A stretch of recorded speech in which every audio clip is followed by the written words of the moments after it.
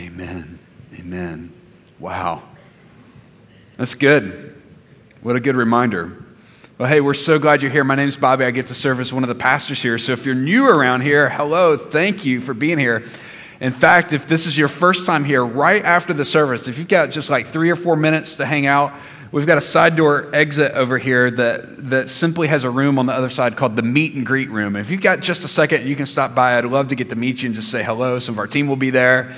We've got a gift for you, and it would be our honor just to say hello. And if you have any questions, we'd love to try to answer them. If not, just say hello. That would be so great.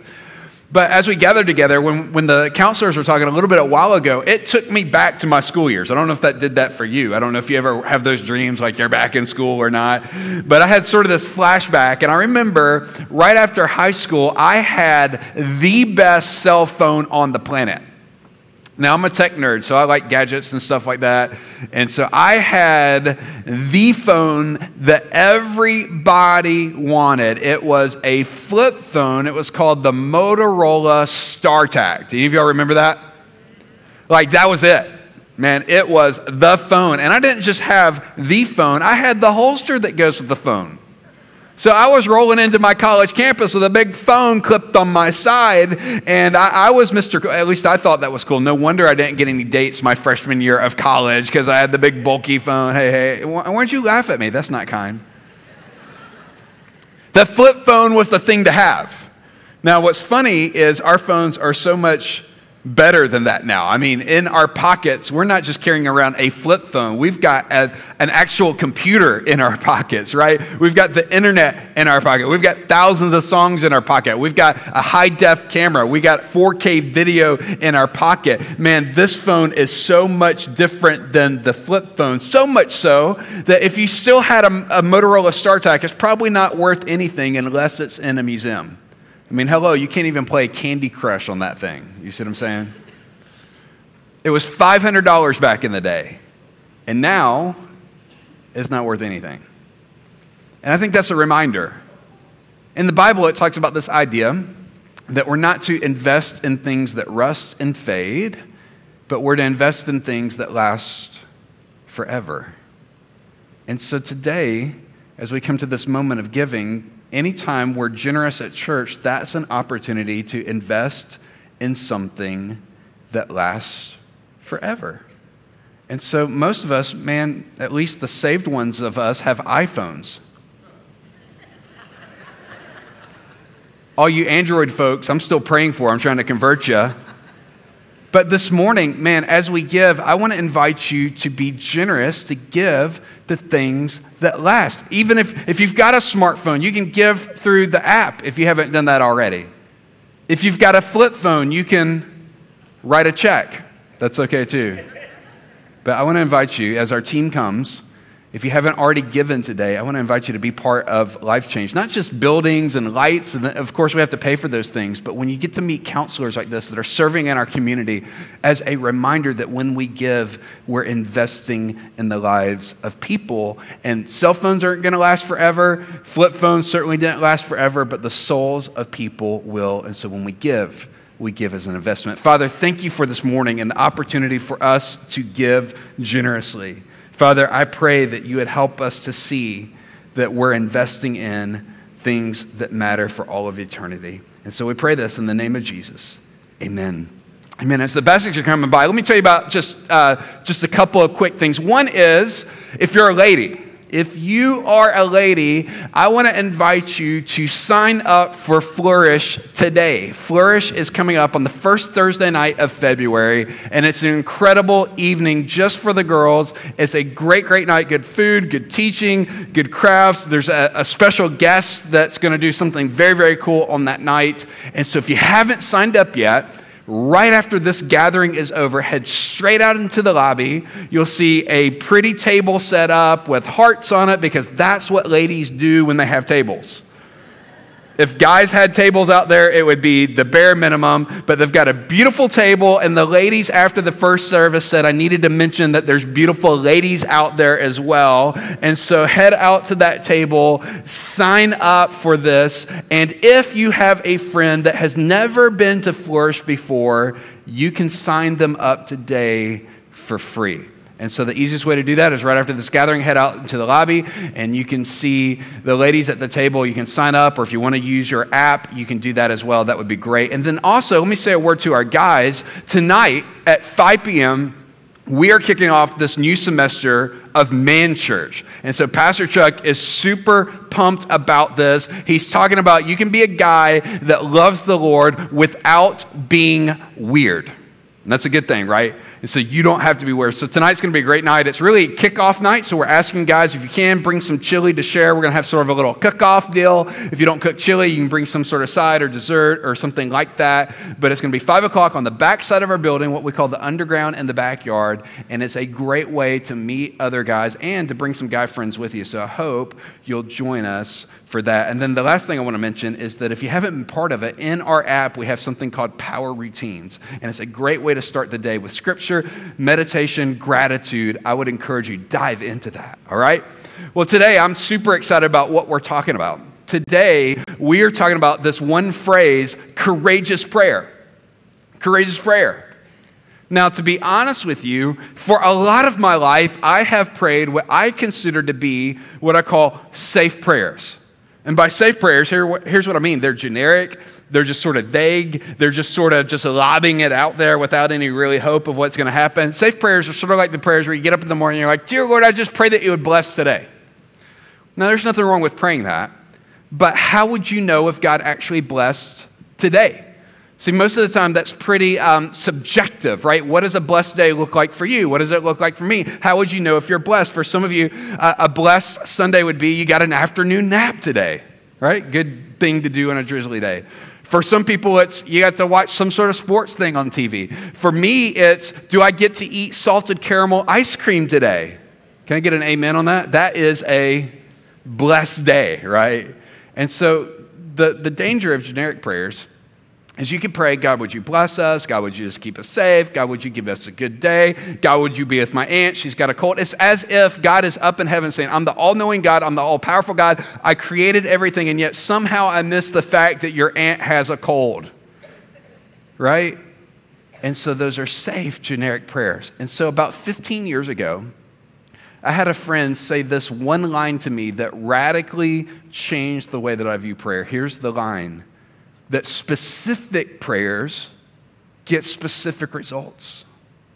That specific prayers, when you pray something that's focused, when you pray for something that's specific, when you pray for people by name, or you pray for that thing that's going on in your heart, that when you pray specifically, you give God the opportunity to bring a specific result. That courageous prayers don't have to be long prayers. Courageous prayers don't have to be wordy prayers. That courageous prayers can just be simple prayers that are so specific that when you pray them, God has the opportunity to do something specific in your life. And so tonight I want to show you this morning I want to show you an example of this. I want to show you a simple little prayer that's not very long. I mean, I'm telling you, when I show you this on the screens, you're not going to be like blown away. It is a little prayer. It's just 2 little verses in Psalm 139. But I'm going to break it apart, and I want us to see the pieces of it. And here's what I want to invite you to do this morning. If you're watching online or you're listening to the podcast, I want to invite you to do this. I'm going to invite you to try this prayer out this week. I'm going to invite you, in fact, to pray it this morning, but to also pray it every single day this week, to give it a test, to say, let me try praying this specific, courageous prayer. So if you have a Bible, you can follow along. I'm in Psalm 139, or if you have the app, we have the slides that you'll see on the screen, and you'll see the verses. But in Psalm 139, at the very end, there are 2 little verses. They're not long, they're not big, they're not wordy, but they are specific. See, the person that's writing this is a guy named David, and most of you have heard of King David, and you know he had a lot of ups and downs in his life. If you didn't know that, David had moments where he was having great success when he was on top of the world. Then he also had moments where he was under attack. In fact, one of the things that happened throughout his lifetime is there's people that questioned his motives. There were people that questioned what he was doing. There were people in his day that were attacking him. In fact, there was a moment in David's life where one of his sons tried to overthrow him from the throne.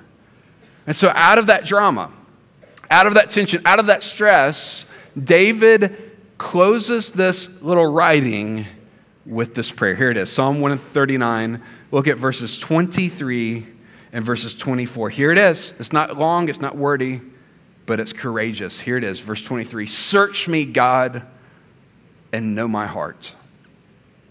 Test me and know my anxious thoughts. See if there's any offensive way in me, and lead me in the way everlasting. That's not a long prayer. That's not wordy. There's not a lot of big things in there. It is a simple prayer, but some of the most powerful, most courageous prayers are the ones that are simple but specific. And when we go to prayer with something specific like this, God goes to work. I believe that if we would try this out today, I believe that if we were to pray this with open hands and open hearts, that God would do something powerful in our lives. So let me pray for us as we dive in. Father, again, we thank you for this morning. We thank you for the hope of heaven. We thank you for the sense of your presence here. God, I pray that this morning you would help us to drop our guard and to pray this prayer with open hands. And it's in Jesus' name we pray. Amen. Amen. So here's what I want to do. I want to take these two verses and I want to break them down. I want to pull them apart into their pieces. Now, sometimes Pastor Chuck or Pastor Hector, some of our team, they make fun of me because every time I teach, I always have points. Now, I need them, right? That keeps me on track. If you're more artistic and you don't need points, you can draw a picture that comes to mind as I'm talking about that. You can do whatever you need to. But I think every message ought to have at least 1 point, right? Otherwise, I'm just up here rambling. So I'm going to give you 4 of them today because here's what I believe, that when we pray this prayer, God goes to work. And here's the first part of this prayer. Number 1, examine my heart. Examine my heart. That's courageous. That takes guts. It takes guts to drop your guard and to say, God, would you examine my heart? This is essentially what David's doing when he says, search me, God, and know my heart. That word know literally is the word examine my heart. This is courageous because David's the king. This is courageous because he's the most powerful man in the land. This is courageous because everybody lives and acts like the world revolves around him except for the people that are attacking him. And it would have been easy for his power to go to his head. It would have been easy for him to think, I don't need to question my motives. I don't need to question what's going on inside of me. But David has been walking with God long enough to know this, that if there's anything that can happen, it's that our heart can trick us. The person that we typically deceive the most is ourselves. And so David has enough track record. David has enough history. David has enough ups and downs in his spiritual walk that he realizes that even though he's the most powerful man in the land, even though he's the leader of the land, even though he's a king, here's what David knows: I'm not the king.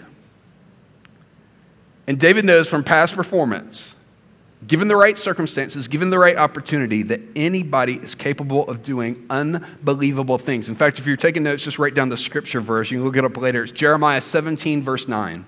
Jeremiah 17, verse 9. Here's what it says. The heart is deceitful above all things, and it's beyond cure. Who can understand it? It's this reminder that oftentimes we overestimate how good our hearts are. Oftentimes we overestimate how much we have it together. And so the moment somebody begins to point at an area of our lives, if we're not careful, we get defensive and we begin to explain away. We're like, well, I'm not really materialistic. I'm not really material. I'm not into stuff. I just like nice things. Well, I'm not really lustful. I'm not really one of those people that lust. I just appreciate beautiful people. We explain things away. Well, I'm not really a gossip. Man, I don't stir up gossip around me. I just share so people can know how to pray.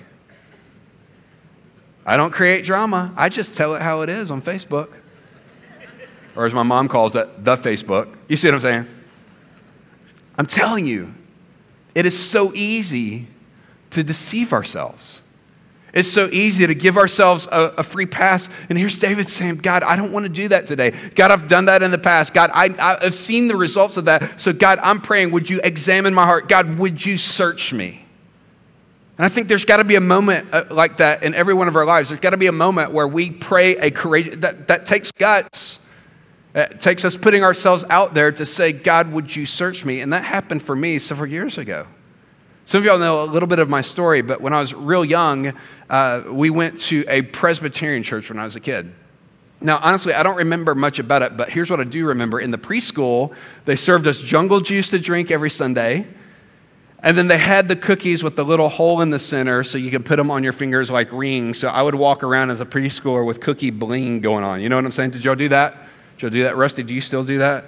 Yeah, you do that. And so that's about all I remember from preschool. But then I have an older brother, so when he got to be the age of being in youth group, we changed churches to a Methodist church that was closer to us, that had a youth group. And so we started going to this church, and by this time I'm like second or third grade, and still I don't remember a lot about it, but here's what I do remember. I remember two things about this church. I remember one, every time the worship leader said, turn in your hymnals to hymn number 324. As a kid, I didn't know the word hymnal. I thought, no lie, I thought he was saying, turn in your hippos.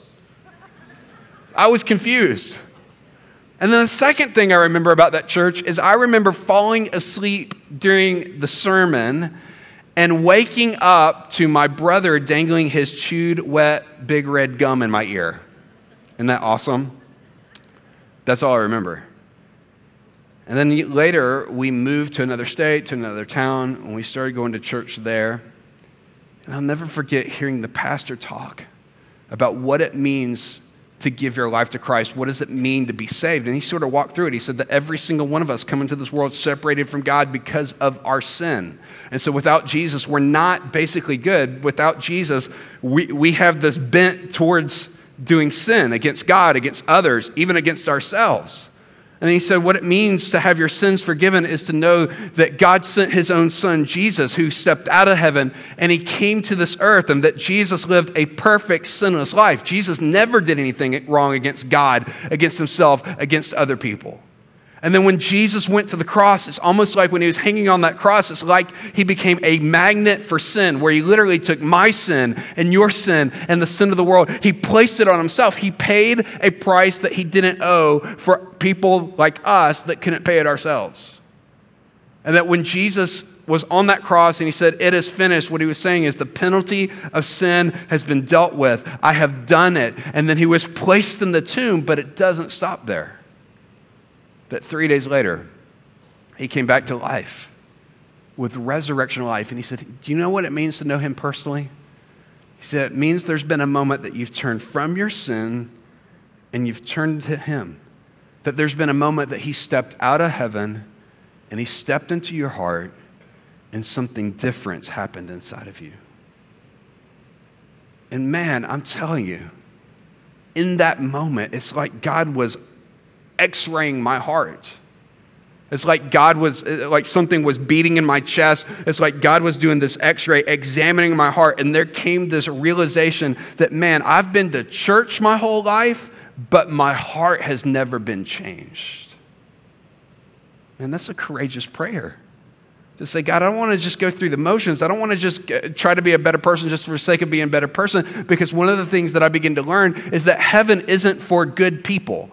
Right? Sometimes that's the mentality. Well, if I try harder, if I try to be a good person, if I try to be more, all that stuff is fine, but heaven is not going to be full of good people. Heaven's going to be full of people that are forgiven people. And that starts when we pray a courageous prayer and say, God, would you examine my heart? God, would you show me? Has there ever been a moment that my heart's been changed? God, has there ever been a moment that I haven't just known the story, known some of the stuff about you, but I know you personally? So I want to encourage you to pray that today.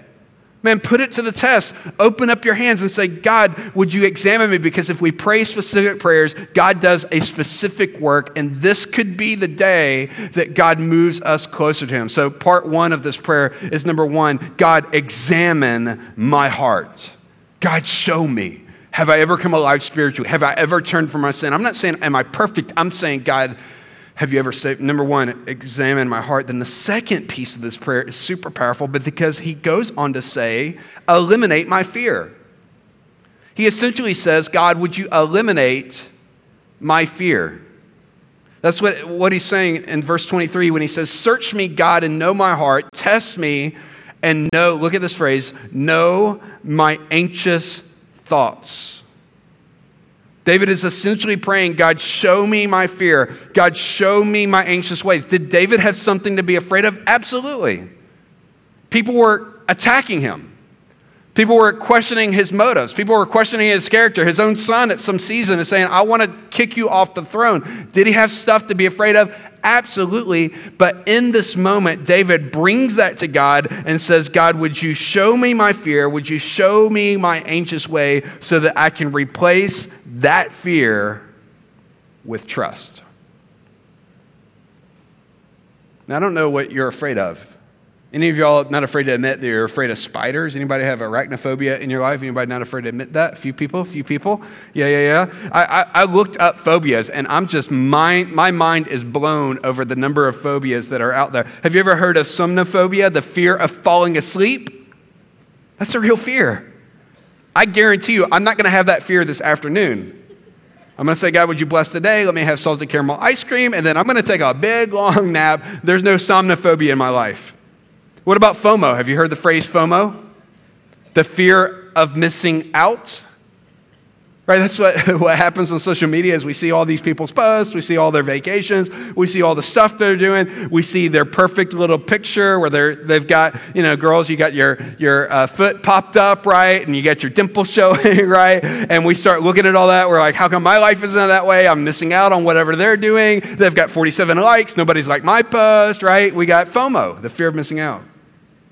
What about chorophobia, the fear of clowns? Are any of you not afraid to admit that yes, I saw hands skyrocket, afraid of clowns. That's a real fear. People are afraid of clowns. I would be if I saw one that was holding a red balloon. You know what I'm saying? I mean, that's fearful. What about nomophobia, the fear of being without a cell phone signal? I see some hands. Like total meltdown. Right? Is there a signal? Is there a signal? What if I stand on this chair? Is there a signal? What about this one? Pognophobia, the fear of beards. Do we have any beards in here today? I wonder if there's anybody sitting next. Yeah, we got some beards over here. Yeah, some people are afraid of beards. What about this one? Hippopotamonstrosis quiped aliophobia, the fear of long words. It's a fear. Now, I don't know what you're afraid of. But I know in a room this size and people watching online and listening, there's a lot of things that people are afraid of. Some people are afraid of losing their job. And they're walking around with that. They're like, I don't know what's going to happen. I see layoffs going on. I'm at this certain age, this stage. I don't know what's going to happen. They're afraid of losing their job. I meet some people that are afraid of not getting married by a certain age. They're like, man, I want to be married by X age. I want to be married by this. What if this is never going to happen? I talked to some folks that are in a marriage and they honestly, they feel stuck in that marriage. And their fear is this thing ever going to get any better? Or is this just going to be hard the rest of my life? Some people are afraid of the future. Man, they see all the possibilities out there. They see all of these paths, and no matter how bright the future is, they're afraid of it and they get paralyzed by it. Some people are afraid of failing, while other people are actually afraid of succeeding. That's why it's so important to pray this prayer to say, God, would you show me any area of my life that I have fear? God, would you eliminate the fear in my life? Now, why would you pray that? Why is it so important to identify that? Why is it so important not to let that get by? Because here's what's dangerous about fear. The thing that we fear the most points to where we trust God the least. The thing that we fear the most is the area of our lives that we typically trust God the least. And so if there's an area of our life that we're fearful of, we're like, man, I don't know what's going to happen in my marriage. It's not going to work out. That may be an area that we're not trusting God with our marriages. Or if we're like, man, these bills are piling up. They're piling up. I'm not going to be able to pay them. That's an indication I'm not trusting God in that area. I'm not going to trust him to be my provider. Some folks are scared for their kids in the world that we're living in. Maybe my kids aren't going to be safe, and so their fear is, I'm not trusting God with my kids. See, whatever we fear indicates where we're lacking trust in our lives. And God wants to replace that fear with trust. And I started praying this prayer. And for most of my life, I have never considered myself a fearful person. Now, usually when I talk about fear and I talk about worry, I talk about my grandmother. My grandmother lives in Montgomery. She turned 90 in December, and she worries about everything. Do y'all know somebody like that? Some of y'all came by it honestly. You have champion warriors in your family. My grandmother's that way. She's always worried about something. She knows we travel a lot, and so every time I talk to her, she's like, Bobby, I'm just so worried about all those big trucks on the road. Watch out for the big trucks. Or sometimes when I'm talking to her, she is worried about gangs. She's like, I'm just so worried about all the gangs. I'm like, have you seen any lately? I mean, you were wearing red last time I saw you, so I don't know. One time I was talking to her on the phone, and I could tell she was uneasy. She didn't say what it was. I was like, so finally I just asked her, Mama, what's wrong? And it's like she's making stuff up. When there's nothing to be afraid of, she just makes it up. She's like, I'm just so afraid the magnets might fall off the refrigerator door. What? And so whenever I think about fear, I typically think about my grandmother being a champion warrior. I love her. She's amazing, but she worries about everything. But I never saw it in my own life until I started praying this specific prayer. And over the course of a month, man, God has been just pulling at layers of my heart. And honestly, I haven't processed it enough to actually talk about it from the platform. And so I wasn't planning on going there today. But man, just in my own heart, there was this restlessness. And sometimes there'd be this heavy feeling whenever something would go away differently than I thought it should. And I started wrestling with, well, God, what's that? What's that heaviness I'm feeling? And God began to say, well, that's actually fear.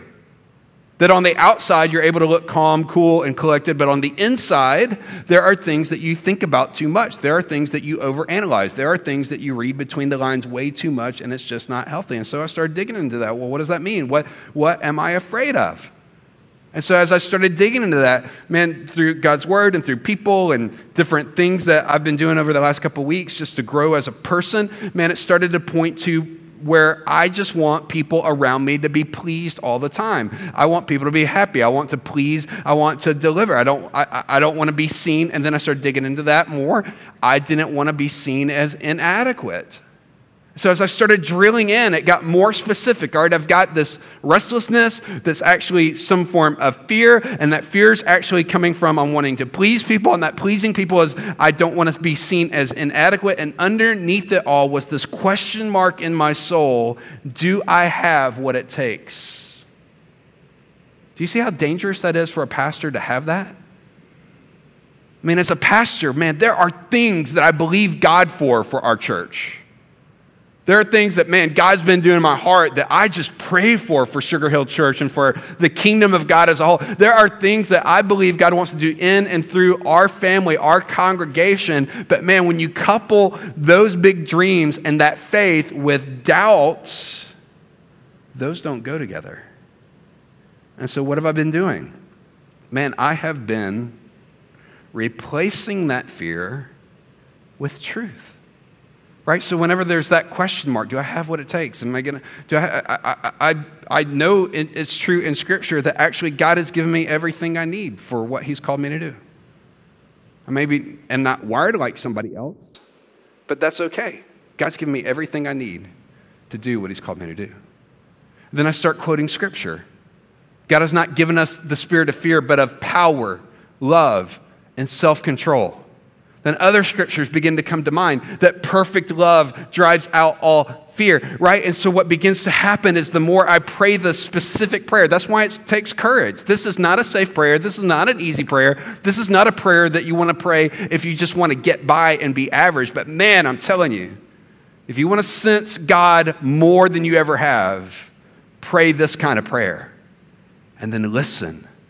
And begin to drill in. I don't know what it is you're afraid of, but man, to pray this and say, God, would you eliminate my fear? That we would move from fear to trust Him. Because what happens is so often when we get preoccupied with our fears, we try to calm it ourselves in unhealthy ways. So number one, examine my heart. Number two, would you eliminate my fear? Number three, would you expose my sin? Would you expose my sin? Basically, he says this in verse 24. He says, God, see if there's any offensive way inside of me. God, is there anything I'm missing? God, is there something that's in there? Is there something that's underneath the surface? Have my fears driven me to do something that breaks your heart? God, is there something I need to deal with? He's saying, God, would you show me any sin in my life? That takes major courage to pray that. God, is there anything that's inconsistent with your truth? God, is there anything in my heart that's actually breaking your heart? God, would you show that to me? I don't know if you've noticed this or not, but as a human race, it's pretty hard for us to see our own sin, isn't it? We're sort of wired to overlook our sin. It's really easy to notice the sin of another person while it's hard to see our own. It's easy to look at somebody else and say, who do they think they are? What do they think they're doing? In fact, what we tend to do is we tend to accuse other people while we excuse ourselves. Haven't you seen that? We look at somebody else's life and we're like, who do they think they are? This happens to me. This is a silly example, but this happens every time I travel. And so whenever my wife and I, Laura, whenever we fly somewhere, we now don't check any bags. We do only carry-ons. It saves a ton of time. It's more efficient in the long run. But the problem with that is we have these big bags when we go on longer trips that barely fit on, in the overhead compartment. And so I get stressed out about it. Some people love the process of traveling. They're like, doo-doo-doo, and they're just sort of going through the motions. I'm like always thinking about the next thing. I want to get through security, and then when I get through security, I want to get to the gate, and when I get to the gate, I want to board one zone earlier than I'm actually supposed to, because if I board too late, then all the compartments are going to be full, then I'm going to stress out, and then they're going to say, you've got to check your bag to your final destination, and then I'm like, that's going to take 45 more minutes on the end of our trip. Are any of y'all like that? So I want to get there early. Laura, when we first got married, she wanted to get there late. She's like, as they're starting to say, it is time to board, she's like, I'm going to go look at the magazines and get a little Starbucks. And I'm like fully stressing out, right? Meltdown mode.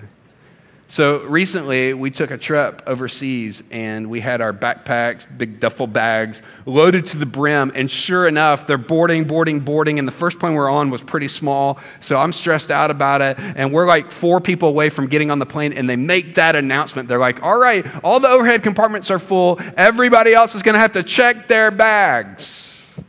And being the good pastor type that I am, I'm like, no, we're not.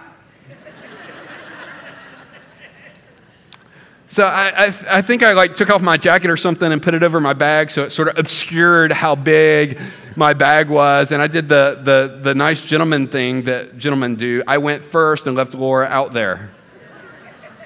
Sorry, honey. So I got through the little ticket thing, and then Laura, who's nice and sweet and never does anything that comes close to breaking the rules, she had her duffel bag on her back, and she put it over on one shoulder and turned towards the little ticket lady so the ticket lady couldn't see it. She sidestepped through. So I'm ratting you out this morning. Everybody's seeing this. You got to pray at the end of the service. So we make it on, and then we barely push it all the way in there. And then when I get on the plane, I start judging everybody that's already on the plane. Right? You have to walk through first class, right? And I'm looking at all these people thinking, who do they think they are? They're sitting there in their thrones. They got their goblets of cold drink, right? Look at us. We're making money just sitting here. Well, I'm going all the way back next to the bathroom. Awesome. And so then we got to our connection, and we were overseas, and so it's not in English.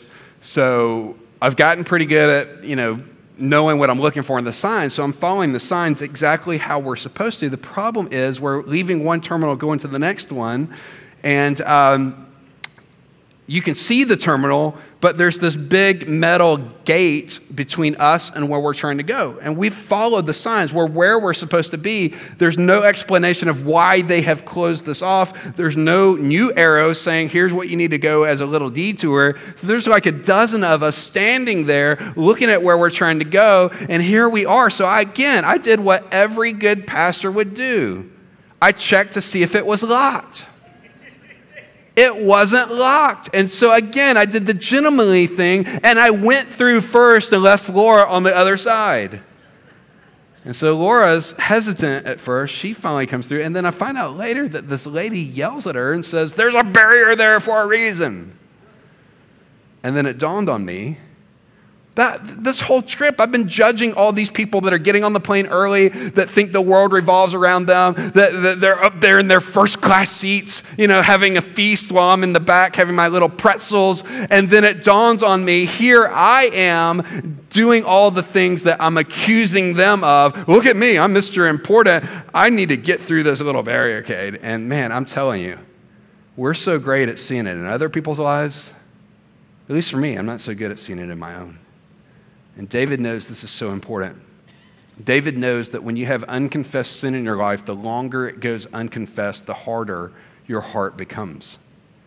And so David says, God, would you show me?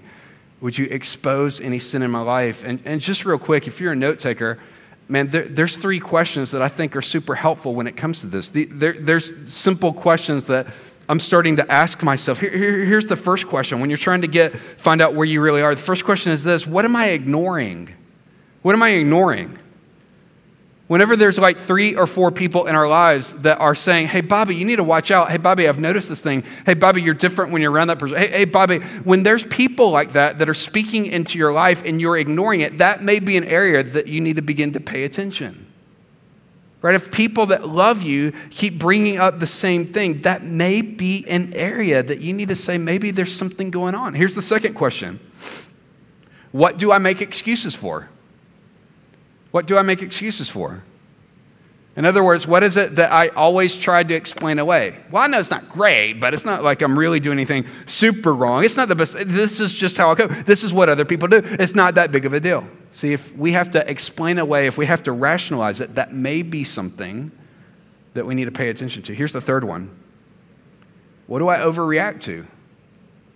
What do I overreact to? Haven't you had something that you didn't see coming, and when somebody brought it up, you went from 0 to 100 in a moment? You went from normal person to like you're on an episode of Live PD in half a second. You know what I'm saying? You turn red, you get angry. You didn't see it coming, but man, the moment they touched on it, it was a nerve inside of you. That could be a sign that that's an area that you need to pay attention to. Why? I'm telling you, this is not a fun prayer. This is a courageous prayer to say, God, would you examine my heart? Why would we do that? Because we want to know, has my heart ever been changed? Number 2, God, eliminate my fear. Why would we want him to do that? Because the places that we fear the most are the places that we trust him the least, that we can replace fear with trust. We don't have to live in fear. Number 3, examine my heart. Why would we say, God, expose the sin that's in my life? Because the longer we have unconfessed sin, the harder our hearts become. And then if we go down that road for long enough, it becomes difficult to hear the voice of God, to know the call of God, to know the direction of God in our life. And then finally, the last part of this prayer, I'll close quickly with this one. Part 4 is, God, would you establish my path? God, would you establish my path? He says at the end of verse 24, after he says this, he says, see if there's any offensive way in me and lead me. Do you see that? And lead me in the way everlasting. Again, this is David saying, I may be a king, I'm not the king. I may be on a throne, but I'm not on the throne. And David is at a place in his life that he's able to say courageously, God, I don't have it all figured out. God, I may be smart, but your thoughts are higher than my thoughts. Your ways are better than my ways. And so this is David's way of saying, God, you've got me. God, you've got all of me. God, I'm tired of trying to calculate my life myself. God, I don't want to just trust you with the big stuff. God, I want to trust you with the details. I think that's a sign that we're starting to grow up spiritually. One of the places we were overseas, they had the tube, they had the subway kind of thing. And whenever you'd get onto one of these trains, the voice would come over to the intercom and it would say, mind the gap, mind the gap, mind the gap. And it was this reminder that the place you're standing has a gap between where you're standing and where you're going. And so to say mind the gap is to say, pay attention to that space in your life. Pay attention to that blank area of your life. Pay attention, because if you don't, it could lead to danger. I think one of the signs that we're beginning to grow up spiritually is that early on, it's about the big stuff in our life. Has your heart ever been changed? Have you committed your life to him? But I think over time, the longer we walk with him, it goes from being the big stuff down to the little details. And one of the ways that we can measure if we're growing up is by how big the gap is in our life. The gap isn't measured in inches or feet. The gap is measured in time between when God tells us to do something and when we say yes to him. Sometimes that gap is wide. God says, I want you to trust me with your marriage. I want you to trust me with your job. I want you to trust me with your heart. I want you to trust me with your college career. I want you to trust me with your athletic ability. I want you to trust me with your grandkids. When God speaks, and then there's this gap when we finally say yes. And I think the goal, when David says, God, would you show me my path? Would you lead me along your way? Is David saying, would you help close the gap between when you speak and when I say yes? And so before we close, I'm going to invite you to sit in this moment. And if you're courageous enough, would you pray this prayer today? If you really desire, man, I want to be closer to God, this is a specific prayer that could change the rest of your spiritual life. So would you bow your heads just for a moment? Would you close your eyes? If you don't have to leave, I would invite you just to hang out just 3 or 4 more minutes. Would you remain in this moment? And if you're up for it, as I say this prayer out loud, would you just pray it silently in your head and in your heart? And would you just believe God that God will answer your prayer? And here's the simple prayer. You can say it in your heart. Search me, God, and know my heart. Test me and know my anxious thoughts. See if there's any offensive way in me, and lead me in the way everlasting. As we pray, it could be that you've never put your faith and your trust in Jesus, and you would love to do that now. There's nothing magical about it. It's about faith, where you can simply say in your head and your heart, Dear Jesus, I know that I'm a sinner and that my sin separates me from you. But I believe you died on the cross for my sins. And I believe you're alive today. And as best as I know how, I ask you to forgive me of my sins and save me. If you just prayed that for the very first time, I would love to know that. There's a little info card in front of you. You can fill that out, or you can shoot me an email, bobby@sugarhillchurch.com, bobby@sugarhillchurch.com. There's some resources I'd love to put in your hands that would help you. If you're a believer and you find that somewhere along the way you feel distant from God, would you pray, God, would you help me to be courageous this week? Would you search me and know me? Would you teach me and know my anxious ways? Would you see any offense in me? God, would you lead me? God, that's our prayer this morning. God, that you would help us to pray courageous, bold prayers. That God, you would show up and draw us closer to you. When I finish praying, we're just going to stand just for a moment. Pastor Hector and his team's going to lead us. I want to invite you to use these words as words to seal this in your head and in your heart. If you need to sit and pray, you're welcome to do that. If you need to come to the altar and pray, you're welcome to do that. Otherwise, I invite you just to remain with us for a moment and to lift this up, this God that makes a promise. Father, thank you for today. Help us to lean into you. And it's in Jesus' name we pray. Amen. Amen. Let's stand together as we sing this before we head out, as we lean into this morning. All right, let's lift this up.